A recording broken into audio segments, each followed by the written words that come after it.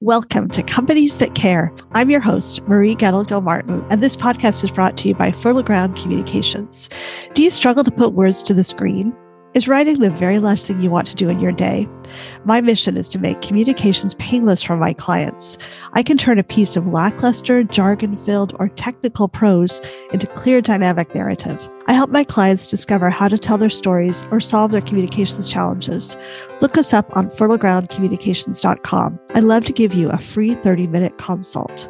I alternate this Companies That Care podcast with my other podcast, Finding Fertile Ground, which is about personal stories of grit and resilience and people finding their fertile ground in their life or career. On both of my podcasts, I strive to highlight voices from historically excluded populations, people who don't always get a platform. You can find information about both podcasts on my website and social media. Today, I'm interviewing Ross Ching, founder of Mama and Hafez, the zero waste shop in Portland, Oregon. Ross was inspired to start a zero-waste shop after watching the news and hearing terrible things about climate change. He's determined to destroy the notion that being eco-friendly has to be expensive. He wants to make the zero-waste movement more accessible and affordable for everyday people to join. Let's meet Ross and hear about Mama and Hafez. Hello, Ross. Welcome to the Companies That Care podcast. Hi, how's it going? Nice to be here. Yeah, it's great to have you. I can't remember how I happened across your store, but, Facebook algorithms maybe sent me your way. So I was really excited to hear that we have a zero waste store here in Portland, Oregon. So I'd love to hear a little bit more about your company. But first, let's start out by talking a little about you. Can you tell our listeners how you got to this place in your life and career? What led you down this career path? Well, a lot of it is just turning on the news and finding out how terrible things are and how climate change is coming or is already here, and plastic pollution is a thing now. And in the past 3 or 4 or 5 years, there's been more and more reporting about how recycling isn't what we all thought it would be. Recycling back in the 90s was supposed to be this thing that everybody should do and is going to be our savior, and we can use as much plastic as we want, and we can throw any sort of plastic in the bin and it'll get turned into a park bench. Fast forward 20 years and we have all come to, well, not all, but I've come to the realization that that wasn't the case. And so we need to stop plastic usage at the root of it, and that's at the cash register. In the past few years, zero waste movement has really been gaining a lot of steam, and so what we kind of wanted to do was join in on the thing and develop a shop that made the zero waste movement a bit easier for the everyday people to do, because there's a large segment of the population who really want to help the environment. They really want to be better, but they also at the same time don't want to be inconvenienced. And so that's kind of, what we were trying to aim as a target market to hit.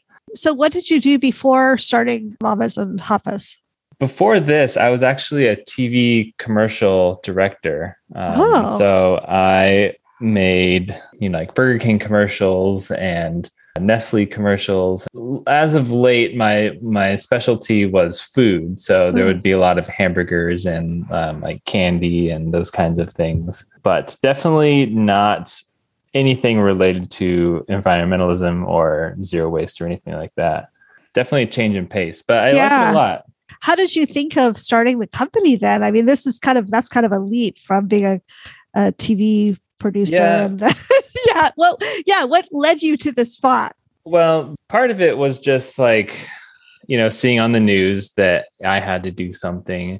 Mm-hmm. And the other part of it was that there wasn't a good way of going zero waste that wasn't either more expensive than the supermarket or easier than just grabbing a bottle off the shelf. Around that time, maybe 3 or 4 years ago, I went to a brewery, and the brewery had these cool dispensers where you have like an RFID card, which is like a credit card, but you can just tap it without actually touching the system. And then beer would come out once you tap the card. And so I thought that was really cool. Didn't really think much of it. But then around the same time, went to my first zero waste shop. That was also really cool too, because I could bring in my own container and I could fill up on shampoo and all that stuff. And it was great. But, having to weigh my jar at the beginning and then fill it up and then weigh it again and then subtract the two. And then if I got like 5 things, that would be a lot of wasted time in the shop. And also if I wanted to get, say, a gallon of all-purpose cleaner or a gallon of laundry liquid, I would be sitting there at the pump for like 10 minutes, just pumping away, ounce by ounce. So that wasn't ideal either. So I figured, well, we could combine the two and we could do like this RFID enabled zero waste shop. And so what we have now is what the concept ended up being. And so you didn't know a whole lot about retail then before diving into this. Yeah. Not even a little bit. My first job was a ride operator at an amusement park. So that wasn't really retail. My second job was at a TV station. So that wasn't retail. But, I kind of got things, just by Googling around on the internet and by talking to people and through just being in a store myself. Definitely learned a lot over the past few months. You must be a highly creative person to have the courage and wherewithal to start something this new as well. Well, the biggest thing that helped me out was Google. So anytime I had a problem, you just Google it, and then somewhere out there's a solution, or someone has made a video and put it on YouTube or something. Right. So that's really how I made the dispensers, was that, I just went on Google and YouTube, and everybody had these little videos or whatever to make a little part of my dispenser. And so I'd take all those little tutorials, put them together, and then make a dispenser out of it. Amazing. Yeah. And you are fairly new to Portland, is that right? Yeah, I moved up here 3 months before the pandemic started. So, and what were you planning to start the store then, or was that something that? Yeah, we were thinking about planning to start the store in, maybe it would launch in like June of 2020 or something. And then the pandemic happened, so then we decided to push it back by 9 or 10 months or so. We ended up launching in mid-May of 2021. And the response has been really good. People are really happy about, being able to refill their stuff and being able to do it in a economical way. They can bring in their own jars. We also have jars to provide at our shop. And you don't have to measure anything. You don't have to weigh anything. It all just keeps track of it on the card, and we just scan the card at the end. And there isn't much to it, which is the best thing about it, because everything is so simple. Yeah. So you don't take cash, I read. Yeah. It's part of the reason why we don't take cash was because we typically only run the shop with one employee. And from time to time, we've had run-ins with, someone nefarious comes in and they want to not necessarily steal something or anything, but they're just kind of sketchy type person. Ideally, we just wouldn't want all that cash laying around. So that's part of it. The other part is just that it makes things a bit easier on our end, not having to transfer cash to the bank every week or something. I imagine it makes it more self-service this way as well. Yeah. You don't technically need to touch anything when you're at the store. If you bring your own bottles, we sanitize the cards before they go out to you. So you have to touch the card, which is sanitized already. And then when you tap on the dispenser, you don't have to touch it or anything. So pretty much everything is touch free, and even the payment system as well. Great. Can you explain the company name? So my wife and I have a kid. So she's the mama, and Hapa is a Hawaiian term for a half Asian, half white person. And so I'm half Chinese, half white. And my dad grew up in Hawaii as well. So we're well rooted in Hawaii. Yeah. we wanted some name that was easily, when you type it into Google, you can find it as the first result. And so that was the thinking behind that. That's creative.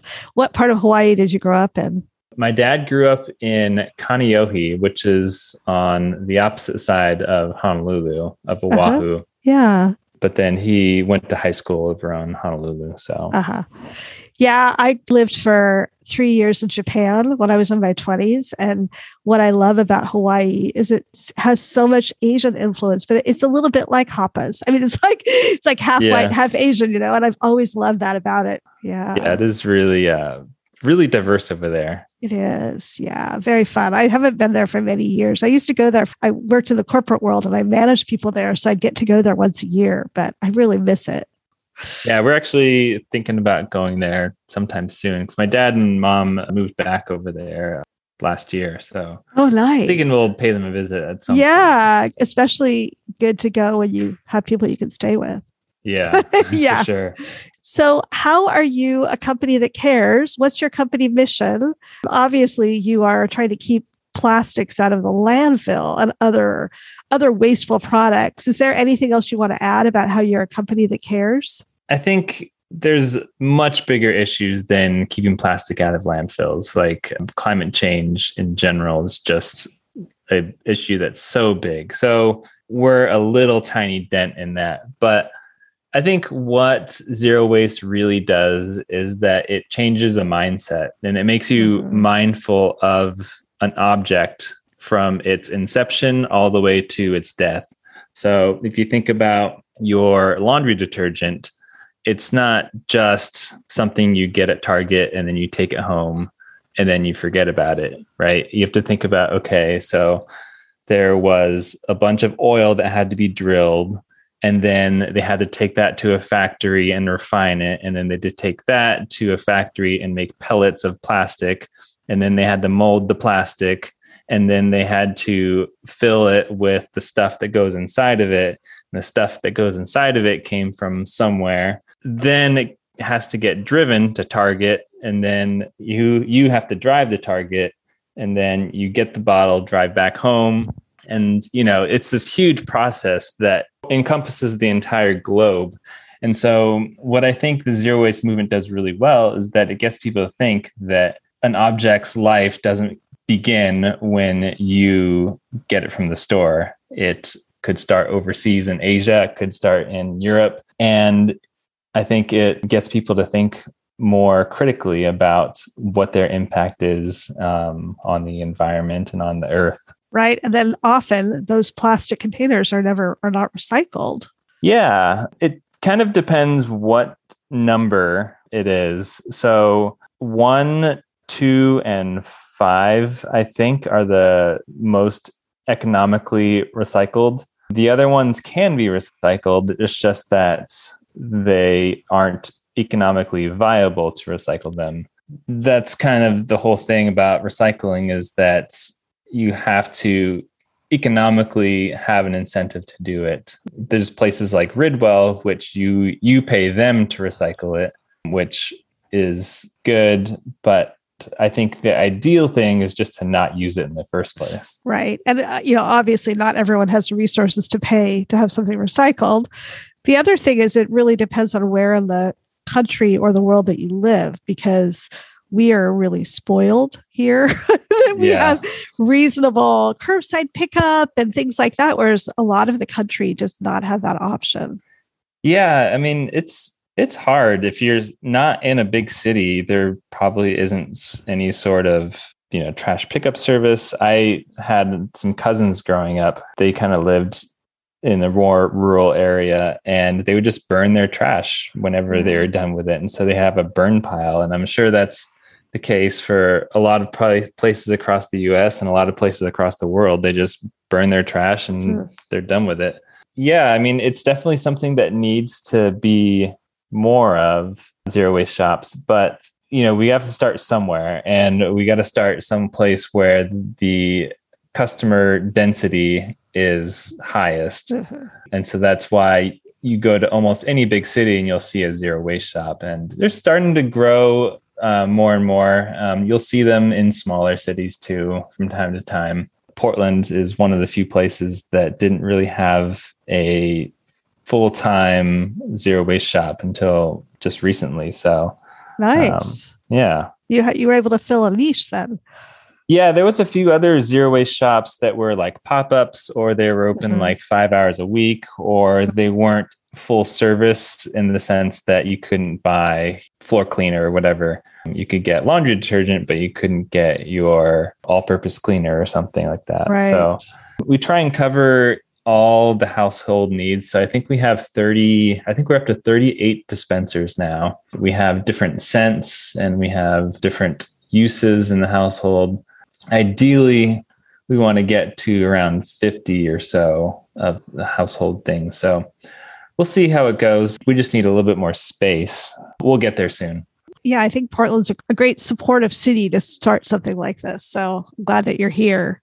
We're here, we're in central Portland. I think zero waste shops will be in the future more of a neighborhood shop. And so what we eventually want to do is we want to be that shop like a, 7-Eleven where everybody lives within 2 or 3 miles of one.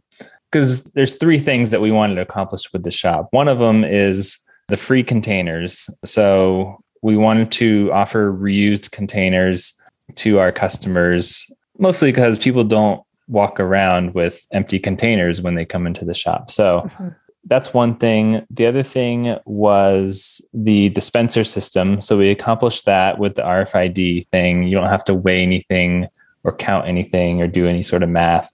And then the third thing that we wanted to address was the accessibility aspect. So half of that is price. So we're working progressively to get our prices lower and lower over the course of time. And so the more customers that come in, the more lower we can get the prices. Right now, we're in the range of like a Safeway or a CVS or something of a lot of our prices. I think we want to get it down to more of like a Target type price. That'll be coming down over the course of the next few months. The last part of the accessibility thing is if it takes you more than half a gallon of gas to get to our shop, then like, what's the point of saving a plastic bottle, So right. We want to be in a place where people can ride their bike or they can walk to the shop. And so that means we want to be within 2 miles of everyone. So that's the expansion plan, but we want to make sure this first one works first. Oh, right. That's exciting. Your expansion plans. Everybody would have an opportunity close by where they could walk or bike to. Yeah. Yeah. You're going to conquer the city. I mean, hopefully. And the good thing is that with us, there isn't much overhead. It's just one employee and rent and insurance. So it wouldn't take us a lot of money to move into another location. Yeah. So, that's very cool. Well, I live near Maloma Village. I don't know if you've been to this part of the city. Yeah, I've heard, I've been there. And that would be a really great place for another shop. Yeah, I was actually looking at the listings around there, and right.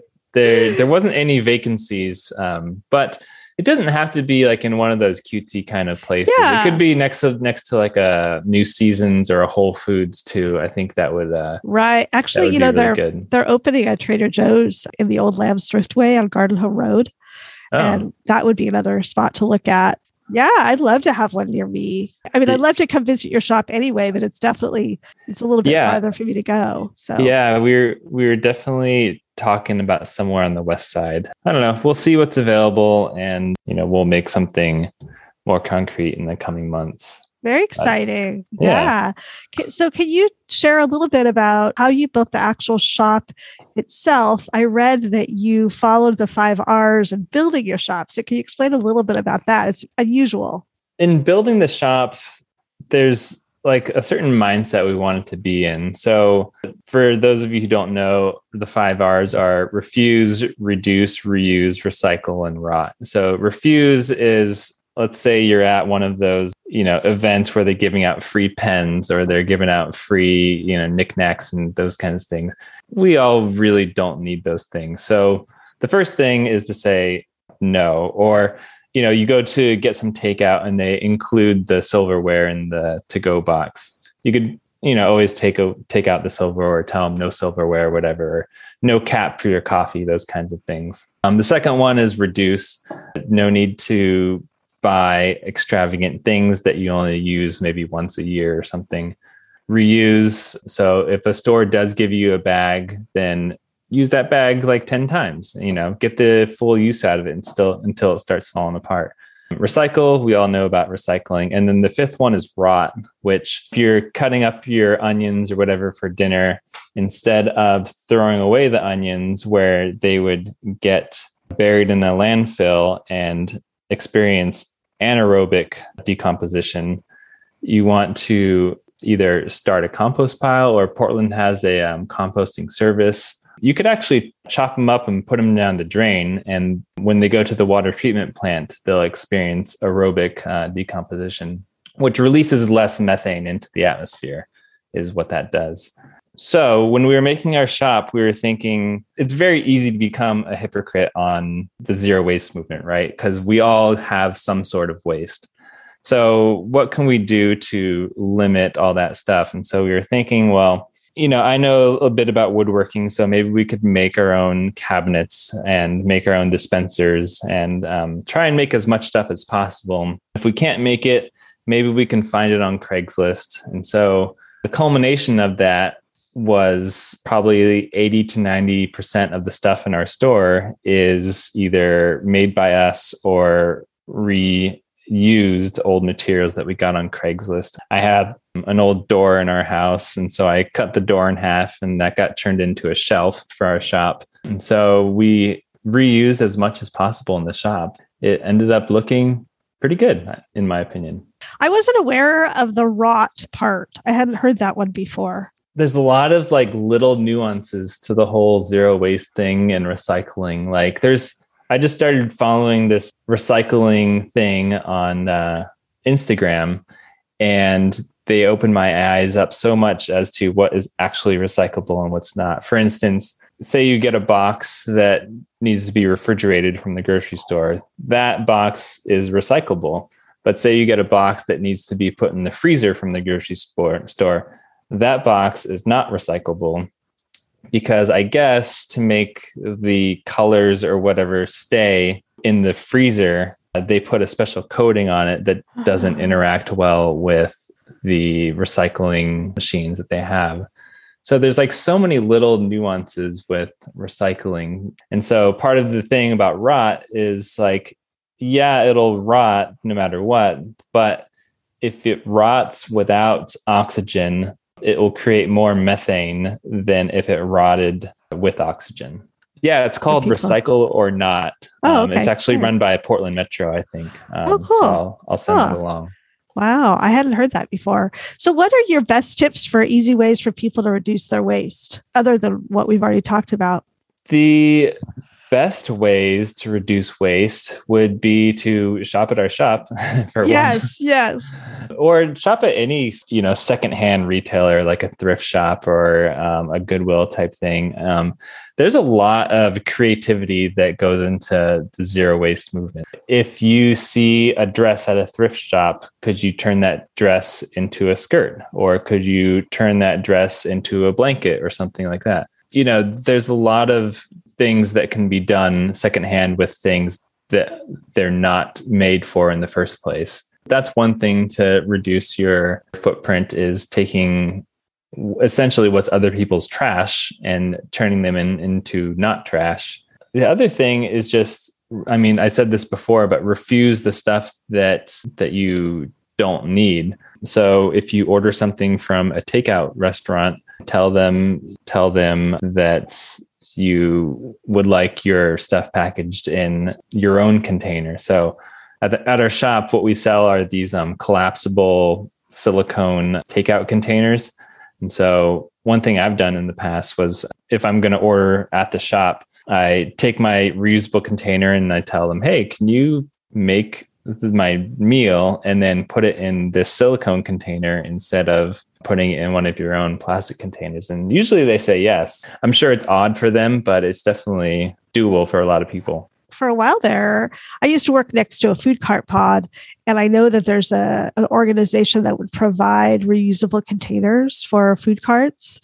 I haven't had anybody turn me down. What I would typically do would be to save, if I got a plastic container from a food cart, I just save it and reuse it as long as I could, until it wasn't reusable anymore. So in the way that you've set up your dispensers, you are tracking how many bottles you're keeping out of the landfill. Is that right? Yeah, because all of our dispensers are electronic, we can keep track of exactly how many ounces we've sold over the course of us being in business. We have this counter on our website and in the store, and you can actually see how many 16-ounce bottles we've saved over the course of 4 months. So it's pretty exciting. It's a little small kind of plus side of having everything be electronic. So how many bottles have you kept out of the landfill? Right now, we are at 3,346 16-ounce bottles. Oh, that must feel good. Yeah. Yeah. And by the time this airs, it'll be higher. I will go check what that number is by the time we air it. I have one question about shampoo bars, because in some of the groups I'm in, people have talked about those, and I've been skeptical to try them. So do they get a good lather? What is your experience with shampoo bars? Yeah, shampoo bars are good. I mean, they do get a good lather. The whole reason why shampoo bars are even a thing is because they're way more cost effective to ship than a bottle of shampoo. A bottle of shampoo weighs, maybe a pound, versus a shampoo bar that gives you the same number of shampoo uses is probably, a couple ounces. And so it's like way easier to ship 200 bars of shampoo than it is to ship 200 bottles of shampoo. And so that's the reason why shampoo bars are a thing. But, at our shop, since we get all of our stuff locally and bring it into our shop and dispense from a barrel, you can get the liquid shampoo right then and there. But we also do sell shampoo bars in our shop. My middle son just started college on the East Coast in Connecticut and Wesleyan, and they have just switched to laundry sheets, which I was really excited about. Yeah, that's the other thing about the different ways companies have gotten around the shipping issue, because, typically 30 loads of Tide would weigh, a pound or something. Right. And 30 loads of laundry sheets is only like a couple ounces. The thing for us, though, is that those laundry sheets are about 60 cents per load, whereas our liquid is 23 cents a load and our pods are 25 cents a load. So we weren't really happy with the price point of the sheets because the sheets are kind of a new thing. I think that they're a little pricey for us to offer right now. Going back to one of the tenets that we wanted to have in our shop is that we wanted it to be an accessible shop where we could be the price of a CVS or something and compete that way in terms of price. Yeah, I love the fact that you are trying to make it accessible, because a lot of times it costs more for us to be environmentally conscious, like eating organic food or things like that. So I think that's a great goal that you have. That's the other thing I noticed about a lot of zero waste shops, at least when I was living in Southern California, was that they charge like twice the amount as a normal store, which I get because a lot of stuff is organic or it's, fair trade or whatever. We actually offer those similar things. We just buy them in 55-gallon drums. We also buy them locally, so there isn't any shipping involved. So most of our stuff either comes from local to Portland, maybe a few miles outside of Portland, or one of our vendors is near Seattle, so it doesn't have to go too far. Because that's the other thing, is that shipping something from New York over to us, that takes a lot of energy to do. Right. So that kind of defeats the purpose. Yeah. Yeah. And how many employees do you have?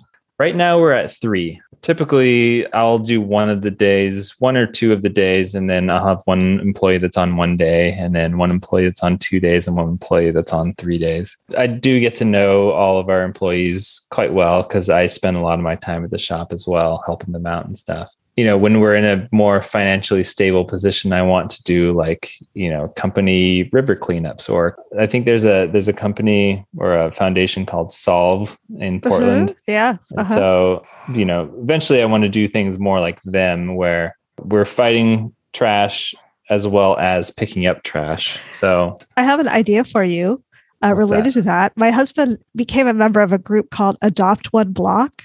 Okay. Have you heard of it? I think it started out of Portland. Some guy who just kind of created it. And I think he's working towards nonprofit status, but right now it's just sort of a collective of neighbors.